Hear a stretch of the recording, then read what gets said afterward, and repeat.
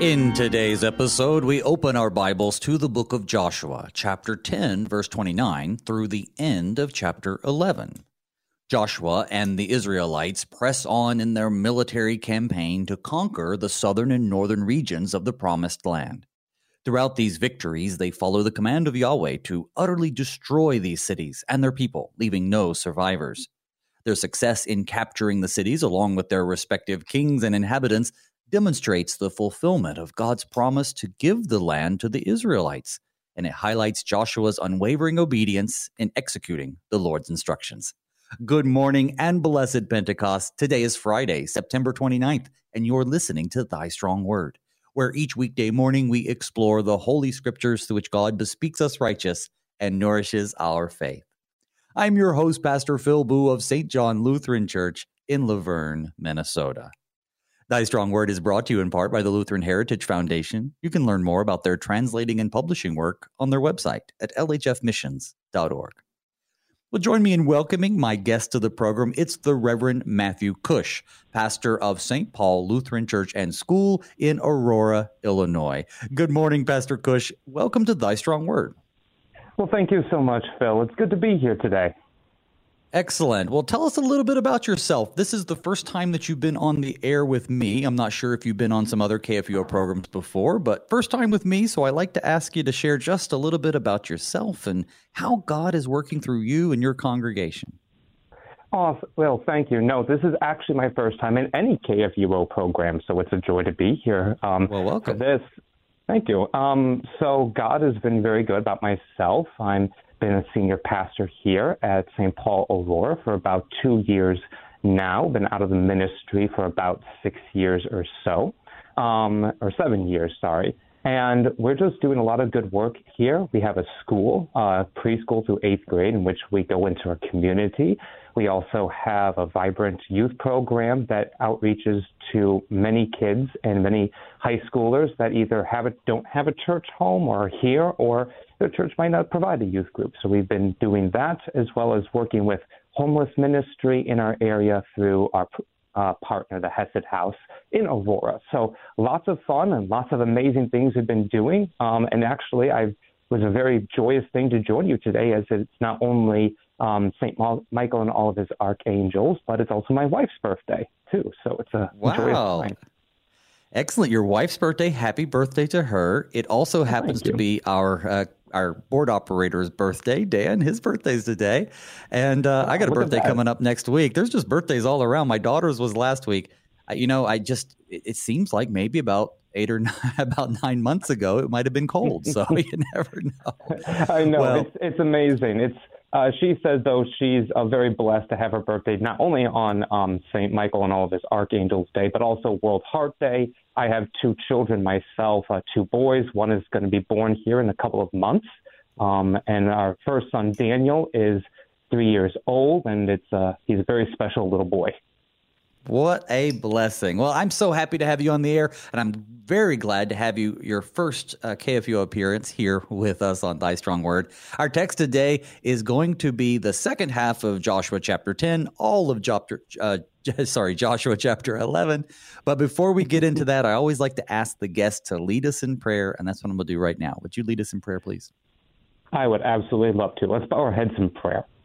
Heavenly Father, we thank you for this time that we can go and study your word and see how your mighty hand has led victory for Joshua and the people of Israel. As we remember and celebrate these victories today, we ultimately know that you provide the victory in our lives as well, the victory over sin, death, and the power of the devil by your Son dying upon the cross. And so as we study the victories here, may we be assured of our eternal victory in your Son, Jesus Christ our Lord, in whose name we pray. Amen. Amen. Well, as you said, all of these victories point forward to that ultimate victory that Yahweh or God gives us through Jesus Christ. But right now, we're kind of in the middle of the conquest of the southern area of Canaan. And yesterday, we talked about this famous battle during which God made the sun stand still. Anything else about what has been happening that you want to catch the people up on? Absolutely. So right now we're kind of in the middle of a big war, basically, that's going on in Canaan with some pretty big victories that the writer of Joshua wants to highlight and seeing really just how God is doing everything. I think the one thing that I love about, especially in that last battle, was how they kind of came to defend this people, the Gibeonites, that they weren't supposed to be in a treaty with, but they got tricked, but God honored that treaty and actually saved them. And also that even when fighting, the Israelites, I mean, they did a great job of defeating the 5-army alliance, but it was actually God who actually, with his hailstones, killed more than them. So even here we have, this is God's victory. And it's very important to know that because, as we'll see kind of going on in the conquering of the southern cities and the northern cities, is that Israel shouldn't be able to do this. And yet they are able to continually win against superior forces because God is with them. And it can seem very brutal, but I mean, that is unfortunately war, and it's brutal and it's heavy, but God is using it to help his people and to save them.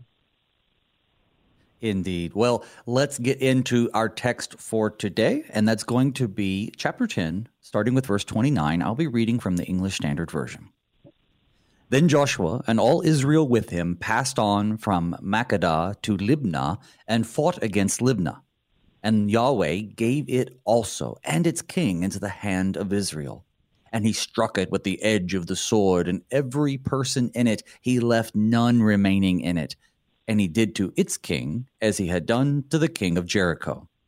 And Joshua and all of Israel with him passed on from Libnah to Lachish and laid siege to it and fought against it. And Yahweh gave Lachish into the hand of Israel. And he captured it on the second day and struck it with the edge of the sword, and every person in it, as he had done to Libnah. Then Then Horam, king of Gezer, came up to help Lachish, and Joshua struck him and his people until he left none remaining. Then Joshua and all Israel with him passed on from Lachish to Eglon, and they laid siege to it and fought against it, and they captured it on that day and struck it with the edge of the sword. And he devoted every person in it to destruction that day, as he had done to Lachish. Then Joshua and all of Israel with him went up from Eglon to Hebron, and they fought against it and captured it and struck it with the edge of the sword, and its king and its towns and every person in it. He left none remaining, as he had done to Eglon, and devoted it to destruction, and every person in it. Now, I'm going to pause right there. It's going to continue in this manner for a couple more cities, but we see here, at least what stands out to me, is that it is Yahweh giving it and its kings and its people into the hands of Joshua and the Israelites. Proper credit is being doled out, right? Yahweh is the victor. But at the same time, they are listening to God's command, which is a command that we've struggled with on this show, and that is to devote everybody to destruction. But as they come in, they're going to be taking over these cities. So take us through this as sort of, it's very succinct, but it's also really gruesome if you think about what's going on. But the Lord's judgment is against the Canaanites, and he's exercising that judgment by means of Joshua. Absolutely. And to be fair, we have to, address the elephant in the room. This is bloody warfare, and it's very fast. I go back to in Exodus 23 when Moses was gathering the people under Mount Sinai. And he said in 23:20, I'm going to send an angel before you to protect you on the way and bring you to the place I have prepared. Be attentive to him and listen to him. Do not defy him, because he will not forgive your acts of rebellion, for my name is in him. And we know this angel to be the one that Joshua has seen and is given to destruction. But it even goes further, and when it says in verses 29 is, I will drive them out. I will send hornets in front of you, and they will drive the Hivites, the Canaanites, the Hethites away from you. So you can almost imagine, like the people of Israel after the slaughter of the 5 kings and earlier in this chapter are almost like a plague of locusts, just descending and devouring and conquering everything in their path. And the Lord is putting all of the people in confusion ahead of them.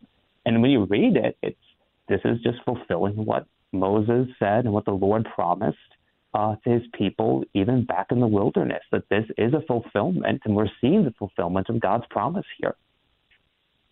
Oh, absolutely. And not only are we seeing that, I think that when people look back on these texts, they're always looking for ways to tear apart God's word. And we've already talked about the struggles with the bloodiness of the warfare. Of course, World War I is not any less bloody. Perhaps today, it's actually probably more bloody. Exactly. Perhaps today, warfare is often done behind screens, but there still is casualties, and it's still, not necessarily God's will for our lives. He may use our propensity to war to exercise his judgment, but that's certainly not God's design for creation. But with that said, I've even seen some scholars, as I was reading through, that they deny the historicity of the Israelite conquest because they say, when we look at it from an archaeological point of view, we don't see evidence for all the destruction of all these cities. And I bring that up because that's one of the, counterpoints that those who are hostile to the Bible like to make. But I would illustrate that, 3 cities were destroyed: Jericho, Ai, and Hazor. And we see them specifically mentioning Jericho over and over because that was like their first victory. But they're not going around destroying all the cities. They're going around destroying all the people. They're removing the people. Yeah. You don't destroy cities that you want to then turn around and live in. Now that of course is offensive enough, but that's why I just think it's funny when people like to try to use archaeological evidence to disprove the Bible. If anything, the archaeological evidence shows us that there's a lot of warfare going on during this time. Absolutely. And we have to remember, I think what we like to do is when we read texts like Joshua, and it goes on to other parts of the Old Testament, especially with like Judges, and even in like Exodus and Numbers, we see the people of Israel. We have to remember the people of Israel at this time, they're almost like a warrior people. These are not people who are, living off the land. They've been established for a long time. These are people who wandered in the desert for 40 years. And God used that wandering time, yes, for punishment, yes, for these things, but to sharpen them as he would sharpen a blade. And he made them into a warrior nation, with Joshua being the head of that earthly army. And so when we try to take away, God wouldn't do this, or God wouldn't have these things happening to these people, it gets to the point, one, you're kind of saying, putting God in the box. If we can say, God is God of everything. And I think what we forget is that encompassing everything, he cannot stand evil. He cannot abide evil in any form. And he has to be true to what he said. And so, he said, devote these people and these things to destruction because they are in your land that I have promised you. And I think also we tend to forget in this side of the New Testament and this side of the Old Testament that was a very big deal to have the land that was promised to the people, where God's promises in the Old Testament are intrinsically tied to his promised land of the people of Israel. And so they're cleaning up shop in God's promised place. One of the reasons why I think modern people especially like to look back at these things and really essentially condemn God for his actions, saying God was wrong to have exercised judgment against these people.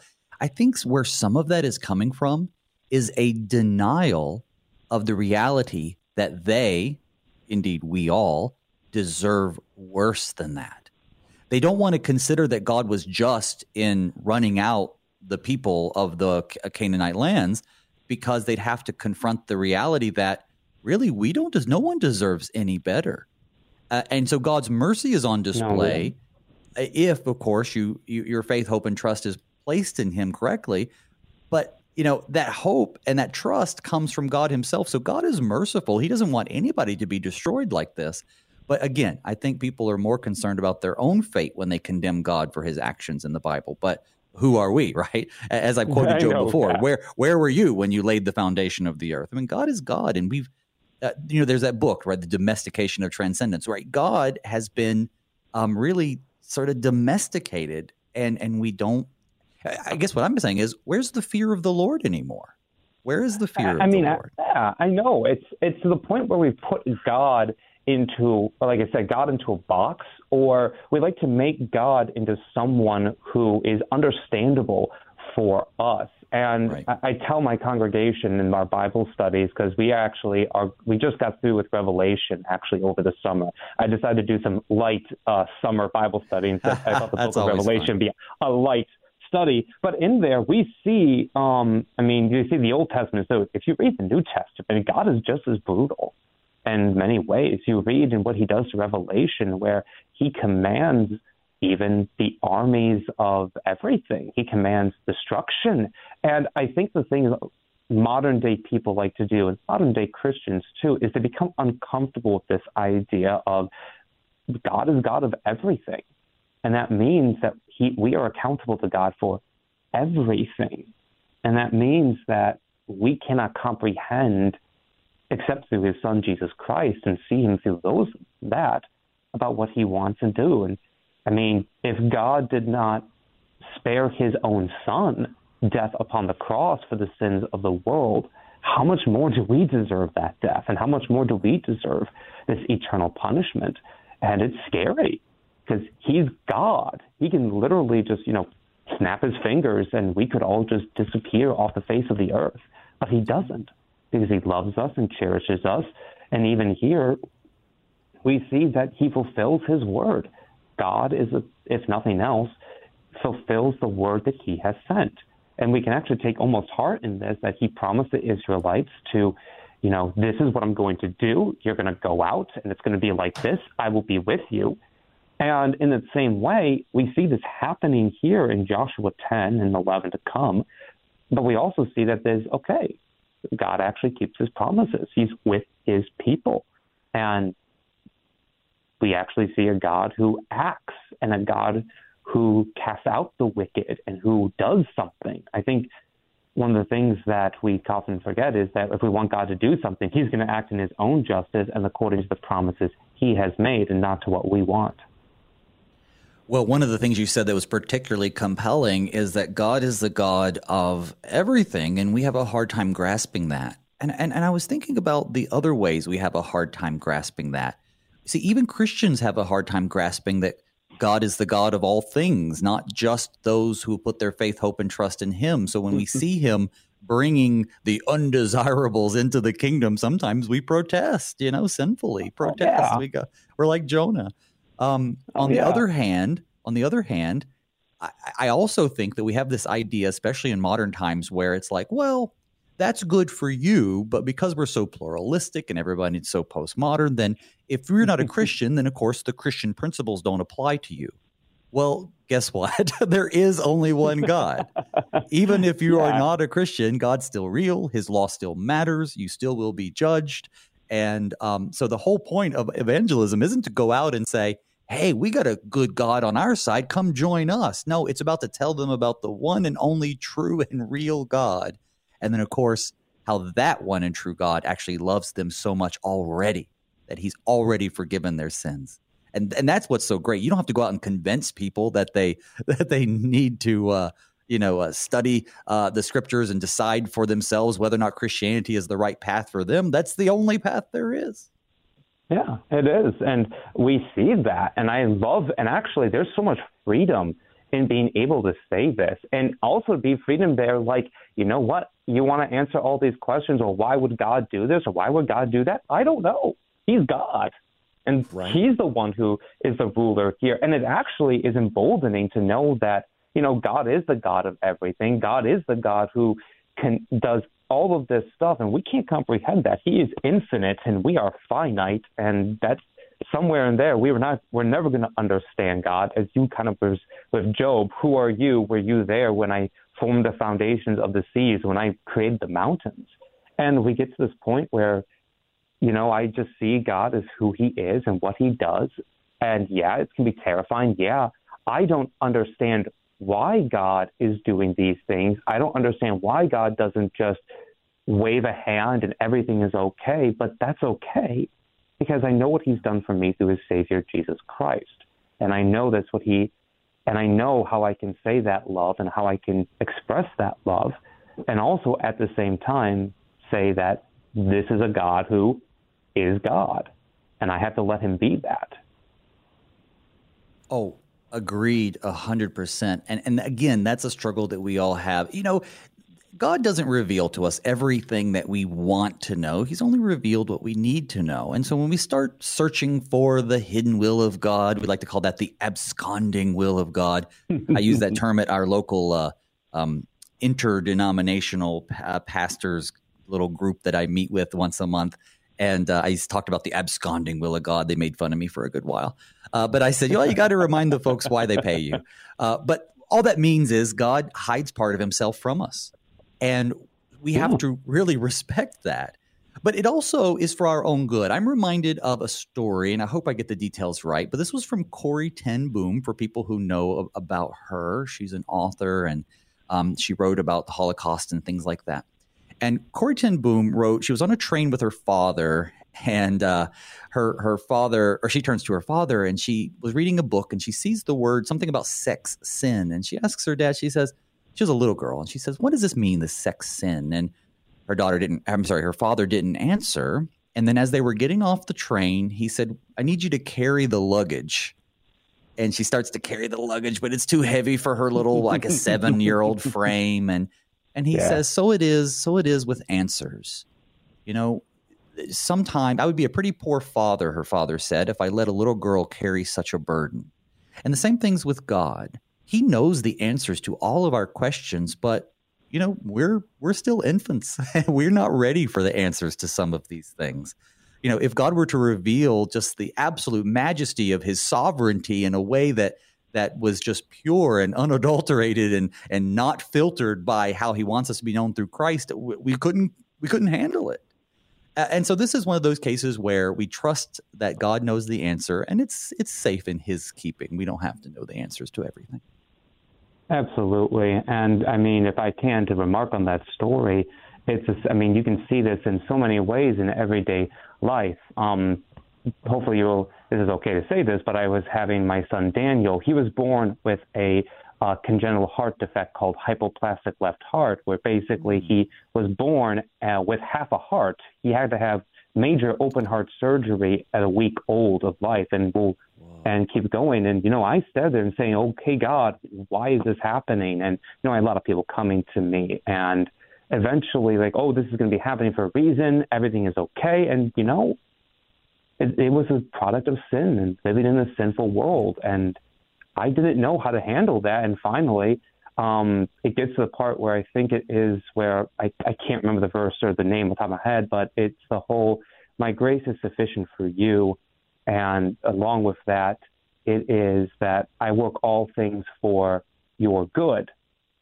It might not be but he knows what the ultimate good is and what God is. And I've seen through so many things that my son has gone through, how his life has been done. He wouldn't even know he has a heart condition.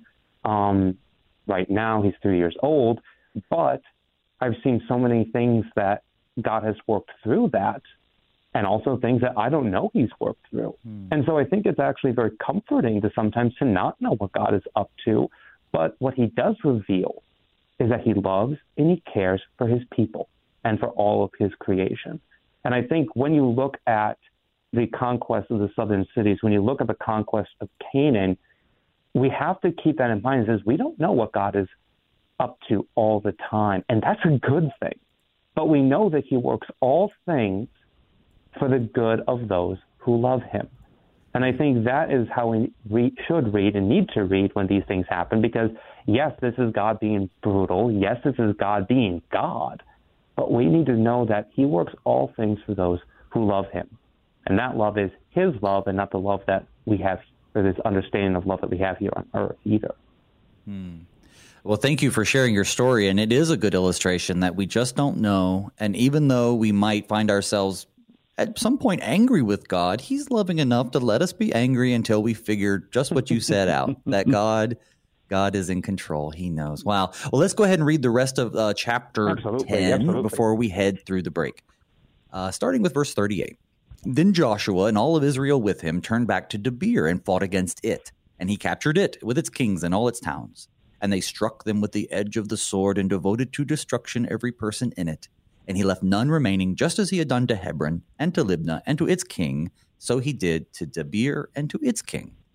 So Joshua struck the whole land, the hill country and the Negeb, the lowland and the slopes, and all their kings. He left none remaining, but devoted to destruction all that breathed, just as Yahweh God of Israel commanded. And Joshua struck them from Kadesh Barnea as far as Gaza, and all the country of Goshen as far as Gibeon. And Joshua captured all these kings and their land at one time, because Yahweh, the God of Israel, fought for Israel. Then Joshua returned, all Israel with him, to the camp at Gilgal. Yeah, that last verse is important too. He was really knocking these out quick. I mean, it was like day after day after day. It's another city, another king. Obviously, God was on their side. I don't think even the most powerful force could probably manage to accomplish what these Israelites, who were up against, as you said earlier, people of war, oftentimes with much more advanced technology, and yet one after the other, they're just dropping like flies. Absolutely, absolutely. And I don't want to I want to talk a little bit about the outnumbered odds, but I think there's actually some better time to talk about that in chapter 11, especially when we get to see some of that weaponry that are being brought to arms against the people of Israel. But I mean, absolutely. I mean, the amount of speed which this is, I mean, what was in here in verse 34 and 35 is him going to Lachish, to Eglon, and in that same day they captured the city and struck it down. That's not how sieges work in any time. I mean, to capture a city in a day, you would have to have like an overwhelming odds or overwhelming firepower back then. And the fact is that they didn't have these things. They were just, honestly, they didn't even have the modern technology that these Canaanites and that these people had, and yet God is sweeping them through because it is the Lord. He said, I will cause confusion to go amongst your peoples, and they will flee from you, in Exodus, when he was talking about Sinai in Exodus 23. And we see this happening where it's almost like you brought up World War I. I go to World War II, the Blitzkrieg almost, this fast, lightning stuff. But even that doesn't compare to what God is doing here, because it literally is a band of basically footmen going against walled cities and just conquering them. That doesn't happen in any time of war. That any tactician or historian will tell you that this is just nuts what's happening here. And it's all because of God of Israel fought for Israel. Well, as we contemplate just how amazing God's ability to cause his people to be victorious, we are going to take a break. So folks, don't go anywhere, please. We'll be back and we'll continue where we left off. See you on the other side.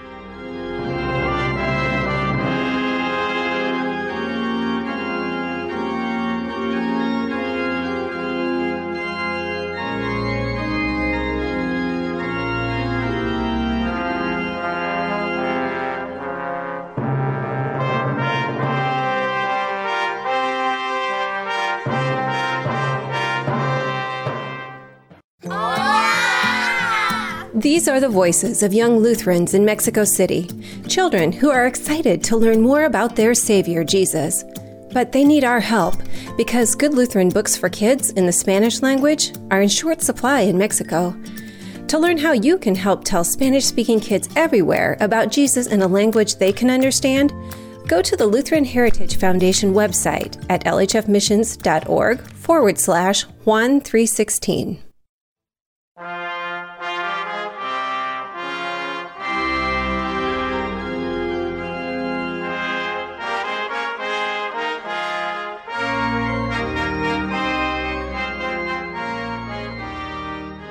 Welcome back to Thy Strong Word. I'm your host, Pastor Phil Booe. With me today is the Reverend Matthew Kusch. He's the pastor of St. Paul Lutheran Church and School in Aurora, Illinois.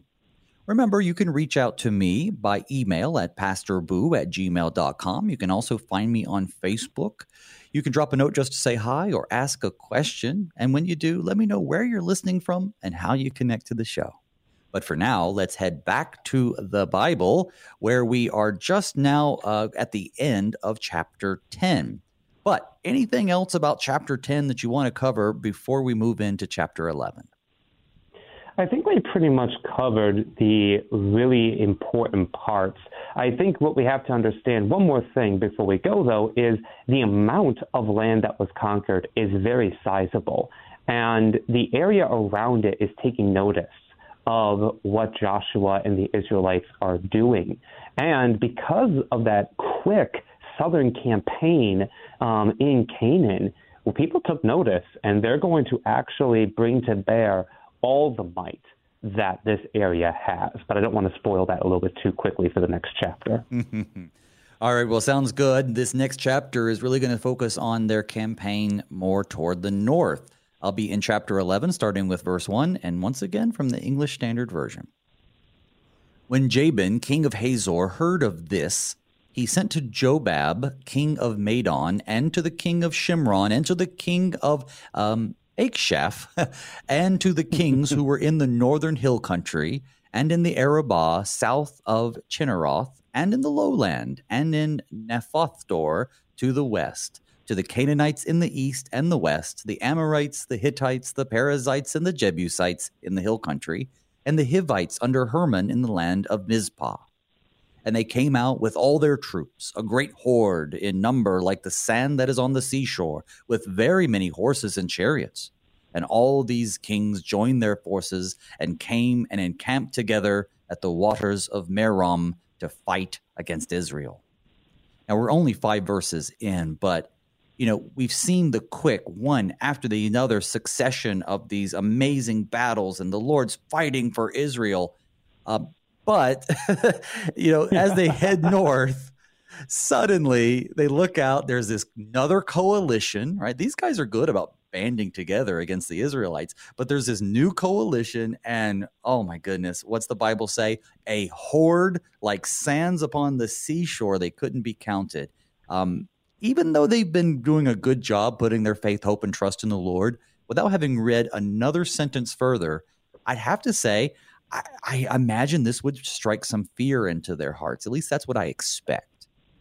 Oh, absolutely. And we have to remember these people are battle-hardened warriors on both sides. And it's almost like if you remember Lord of the Rings, when you're standing on the wall, and you're seeing this vast horde of enemies, siege weapons, black troops and garbed troops and everything, and you just see that in this wall of despair. And I can imagine that's what Israel felt like. Here's one group of people. Okay, yeah, they've got some allies through the Gibeonites, and they have mighty men there. But just to put this in perspective, this is the entire region of Canaan coming against the Israelites. This is not just a couple of cities from around the area. This is the whole land. Even the south of Arabah, which is actually near the southern kingdom,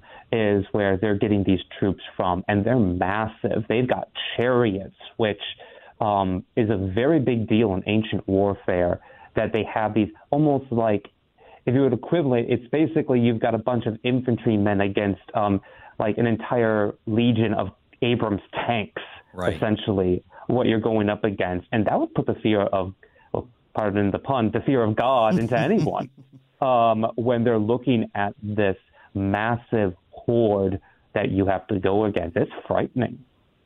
But you said it puts the fear of God. I was thinking they're hoping it puts the fear of Baal and Ashtaroth in them. But of course it won't, because their gods are nothing and our God is true. But yeah, you look at that Lord of the Rings analogy is perfect, because I really imagine that.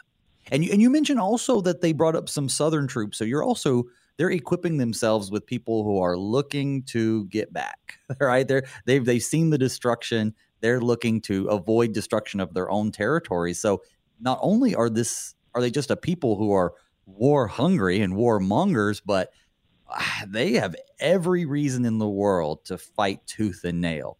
I would imagine that even if we knew a lot more, and I frankly don't, but if we knew a lot more about Canaanite interpersonal politics, I bet a lot of rivalries are being set aside for them to join together against Israel. Oh, absolutely. Absolutely. And it gets to the point where, they're bringing up the big guns for this. I always say when the Bible mentions something, we should look at it as important when they specifically mention details. And here the author of Joshua is saying they're bringing up horses and chariots. And I hope, and I want to just get this right here, is that the chariots were the modern day, for them, the modern day Abrams tank, the modern day super big weapon. And this is not the chariots that we're thinking of when you it's like the racing chariots. No, these were where 3 people could stand on them. They had blades on their wheels with 2 draft horses, and they have 1 driver. One person has a short bow that could pierce through armor and flesh, and the other one a long spear to come down and just swath through everything. This is literally bringing out the big guns to deal with Israel, and it's literally impossible for them to win it at this point, just by a number of standards and a technological standards alone. Agreed. So as I said earlier, they would have been afraid. At least that's what I think. Well, I think the Bible is going to prove that out. Let's start with verse 6, or continue, I should say, with verse 6. And Yahweh said to Joshua, "Do not be afraid of them, for tomorrow at this time I will give over all of them slain to Israel. You shall hamstring their horses and burn their chariots with fire." So Joshua and all his warriors came suddenly against them by the waters of Merom and fell upon them.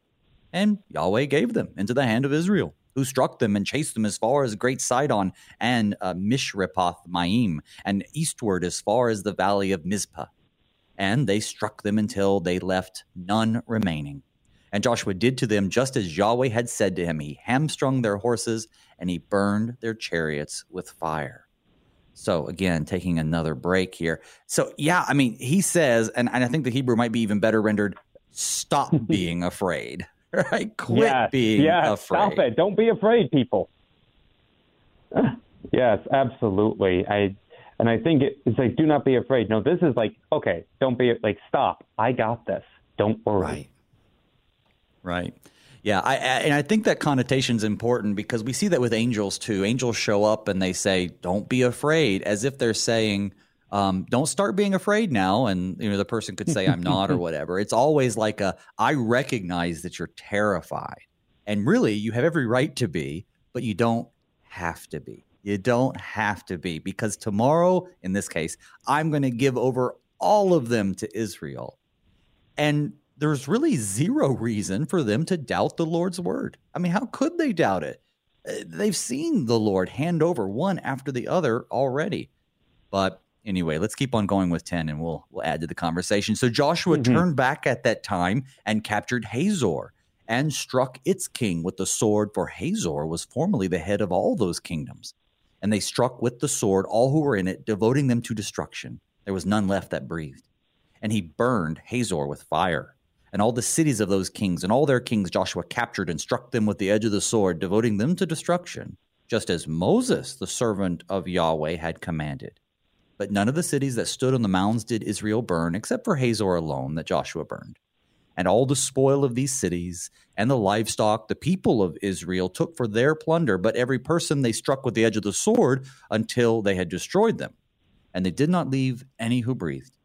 Just as Yahweh had commanded Moses, his servant, so Moses commanded Joshua, and so Joshua did, and he left nothing undone that Yahweh had commanded Moses. All right, brother, it looks like we're bringing Moses back into the picture. It looks like God had commanded something to Moses, and they're honoring this. I love it when we hear about this. Take us through it. What did Moses say that's causing this now, long after Moses is dead?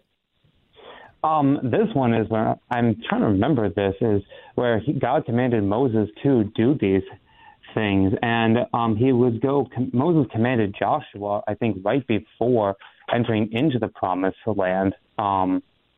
It goes this point where he says, "Go and do these things, and Lord will be with you." Well, I do know at the very least, we do have Deuteronomy 7, right? So yeah. Yeah, so it says, when Yahweh your God brings you into the land that you're entering to take possession of it and clears away the many nations before you, right? The Hittites, the Girgashites, the Amorites, the Canaanites, the Perizzites, the Hivites, all those folks, Jebusites. They're more numerous and mightier than you. 7 nations, he says. When Yahweh your God gives them over to you, you shall defeat them, and you must devote them to complete destruction and show them no mercy. I wonder if that's what he's talking about there. I think he is, and I think it's, once again, this is just not only to Joshua, but this is all the people of Israel, and saying that he is your God. Do not, and even goes here, do not leave any of the gods or any of the high places there, the Asherah poles or the Baal temples, for you are a holy people belonging to the Lord your God. The Lord your God has chosen you to be his own possession out of all the peoples on the face of the earth. And so he is commanding his people here to do these things, and they're being fulfilled. And I mean, this is kind of the biggest thing for me that's kind of the wonder is Israel's actually listening to what this command is. That's true. That's true. We would actually expect them to quickly forget God's commands, as they often do, but no, they remember. And it's for their own good, right? Because exactly being merciful, saying, well, we're going to be merciful to the Canaanites, and we don't want to wipe them all out. Well, we know that they did end up leaving plenty of Canaanites, and it caused them a lot of trouble. God actually had a good reason for wiping these people out. Not only the judgment against the Canaanites, but to avoid the idolatry and the other false worship practices that them commingling with them would bring. Absolutely. He wanted the people to be pure. He wanted his people to have no excuse and no sin run among them, and to know that they were the Lord's chosen people. I get back here a little bit to what he was doing with the chariots, where they actually, I mean, to hamstring a horse is to literally cut a horse's tendons so they can't be used in battle anymore. And God wanted to make sure that the Israelites didn't take the spoil of victory for themselves. They didn't want to take the technology. You have to rely on God. And I think this is an awesome description of this is actually in Psalm 46, where he says, come and see the works of the Lord, who brings devastations on the earth. He makes wars cease through the earth. He shatters the bow. He breaks the spear. He sets the chariots on fire. So this is what the Lord does for his people. It's God's victory and what God is promising. And we have here God fulfilling that promise. It's amazing. A couple of things that stand out to me. One is that, well, you know, they don't get to keep the spoils of the war because, very technically speaking, God is the one who won the battle, not them. Exactly. It reminds me of Yeah, it reminds me of our own good works, right? We do good works. We serve our neighbor. We come to church. We help the needy. We feed the poor, clothe the naked, all that good stuff. And yet we say, well, you know, you don't do any of that to earn your salvation. And part of the reason, if no other, is, well, because God is the one doing those good works through you. He gets the credit, not necessarily you. You don't get to put that in your account and earn salvation. Now, there are rewards in heaven, and we could talk about that. But just in terms of salvation. Well, I also wonder, though, we've talked about this numerous times, but the idea that the Canaanites must be completely eradicated. That's mentioned over and over and over again. Deuteronomy 7, Deuteronomy 20, even in Joshua. Yeah. And we see them doing that. What does that speak to us today? I mean, obviously God has not given us any command to go wipe out anybody who's not a Christian or who's an idolater, but certainly there's something for us to learn about not dwelling among the people who are going to lead us astray. Yes, we're in the world, but not of it. But how would you advise someone to put this into practice in their life? Oh, absolutely. Great question, by the way. For me, this is difficult a little bit because we live in such a pluralistic society. We live in a society that is very much so, you know, I can have all things are good for me, and you have to respect that, and we have to deal along this way. For the Christian people, it's to, you know, don't yoke yourself, and even Paul says this, don't yoke yourself to unbelievers, and doing this. And it's a way that, you know, it's not because you want to be mean or you want to be like say, well, you're an other person, I'm not going to talk to you. But it's honestly for you, because it's just the small slippery slope where if you are in a place where that, God forbids this and God says don't do this, but you say, well, I think I can handle it. I think I can do this particular sin, or, I can be around these people and maybe you want to do good by them. Maybe you want to befriend them, and that's all well and good. But, when they start doing the practices of sin, whether that be, drug use or, relations that are not biblically sound, and you say, well, okay, I'll join in on those things, it's kind of like, whoa, hold the phone here.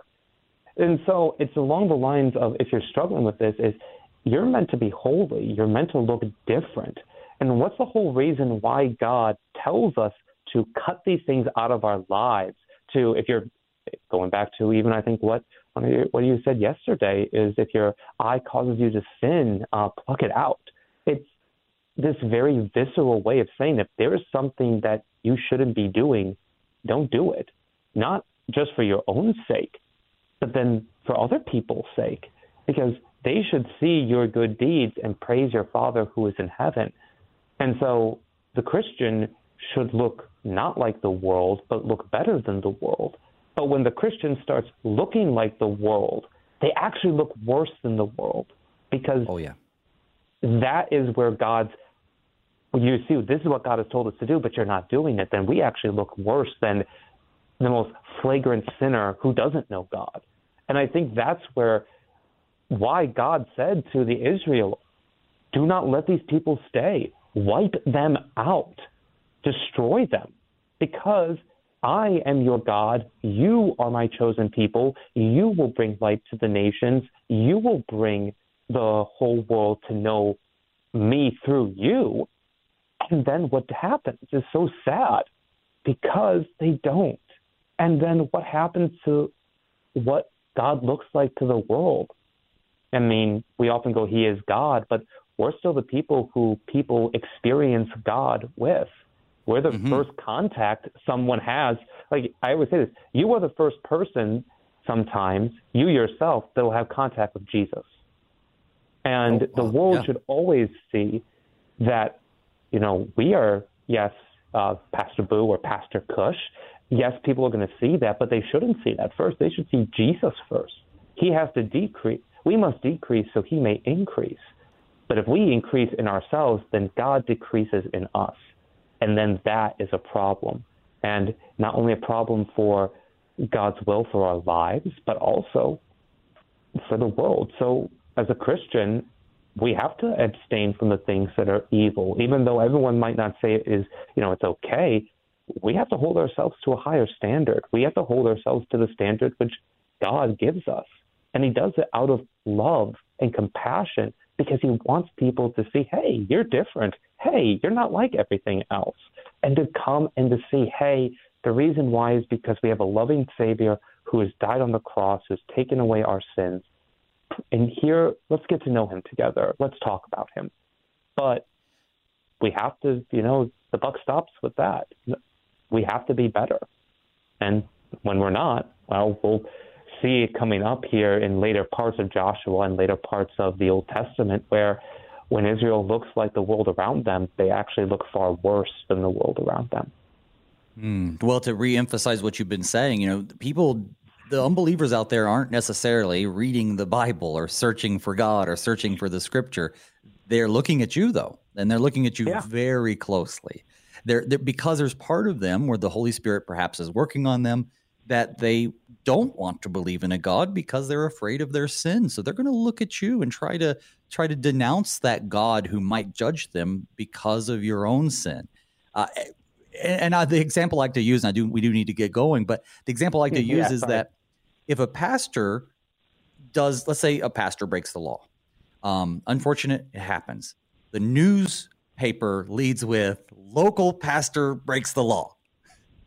If someone who just works at Best Buy or something, which is a great place to work, I'm not saying it's not, but if someone just works retail and they break the law, it never says grocery store clerk breaks the law, unless, of course, it's at the grocery store, I guess. But so what will lead, of course, is what the world perceives as hypocrisy. So if you're a devout Christian and you tell people and they say you're a devout Christian and yet your life doesn't match what your words are, people are going to notice that right away. But yeah, we do have to keep going. I could talk about this all day, but I want to make sure that we get to the end of our chapter. Let's start with 16. So Joshua took all that land, the hill country and all the Negeb and all the land of Goshen and the lowland and the Arabah and the hill country of Israel and its lowland, from Mount Halak, which rises towards Seir as far as Baal-Gad in the valley of Lebanon below Mount Hermon. And he captured all their kings and struck them and put them to death. Joshua made war a long time with all those kings. There was not a city that made peace with the people of Israel except the Hivites in the inhabitants of Gibeon. And we will know about that later. They took them all in battle, for it was Yahweh's doing to harden their hearts that they should come against Israel in battle, in order that they should be devoted to destruction and should receive no mercy, but be destroyed, just as Yahweh had commanded Moses. And Joshua came at that time and cut off the Anakim from the hill country, from Hebron, from Debir, from Anab, and from all the hill country of Judah, and from all the hill country of Israel. Joshua devoted them to destruction with their cities. There was none of the Anakim left in the land of the people of Israel. Only in Gaza, in Gath, and in Ashdod did some remain. So Joshua took the whole land according to all that Yahweh had spoken to Moses, and Joshua gave it for an inheritance to Israel according to their tribal allotments, and the land had rest from war. So that's the end of our chapter. It seems like this battle, as opposed to those cities in the south, it seems like this one was drawn out a little more, if I read that correctly. And I think you did. I think once again, we saw at the beginning, it was the entire land of Canaan that was in the northern country attacking these people. And so the fighting was fierce and long. I mean, after this, we get to Joshua, he gives out the land, and we have almost Joshua seeming to be an older man at this point, and getting kind of tired, but still the Lord gave them the victory. They still were going up there. And I love what it says, Lord hardened their hearts. And the same way he hardened the heart of Pharaoh in Exodus. And it was for a reason, because the Lord's mighty hand was at work. And once again, we see here God doing his godly thing to make Israel prosper. And I think it's very funny, though, that, after all of this time that they went, the land was finally at, not peace, but a rest from war. And I think that's a good distinction, is there was a time now of almost like a breath of relief that it's finally over with for the time. Oh, sounds good. They have this little break. There's some peace, and boy, peace is so much more precious after a long period of conflict and war. And I think it indicates that while there is war, there is peace to come. Not to allegorize it too much, but it certainly applies in our life too. We live now in the warfare of striving toward the new heavens and the new earth, and the battle is already won. We've been told that sin, death, and Satan has already been handed over. God has already been victorious. But there's some fighting to do until we get the peace. Well, brother, we are at the end of our program, and I'm so glad that you joined us today. And as a first-time guest, you did an amazing job. I'm so thankful to have you on the program. Well, thank you. Hopefully you'll come back. Yeah, I hope you come back soon. Folks, my guest has been the Reverend Matthew Kusch, pastor of St. Paul Lutheran Church and School in Aurora, Illinois. Well, friends, join us Monday when we open up chapter 12. Now, this chapter is a little different. It serves as a captivating historical ledger. I know that doesn't sound like it would be the case, but it meticulously lists the kings and territories conquered by the Israelites under the leadership of Joshua. It's a compelling testament to the fulfillment of God's promise and the relentless determination of the Israelites as they continue to secure their foothold in the promised land. But it's a great conversation. In fact, I'll give you a little hint. We've already recorded it. I can tell you it's a great conversation. So join us, and that's going to be on Monday for that. Until then, may God's peace and blessings be with you all as we pray, Father, keep us in thy strong word.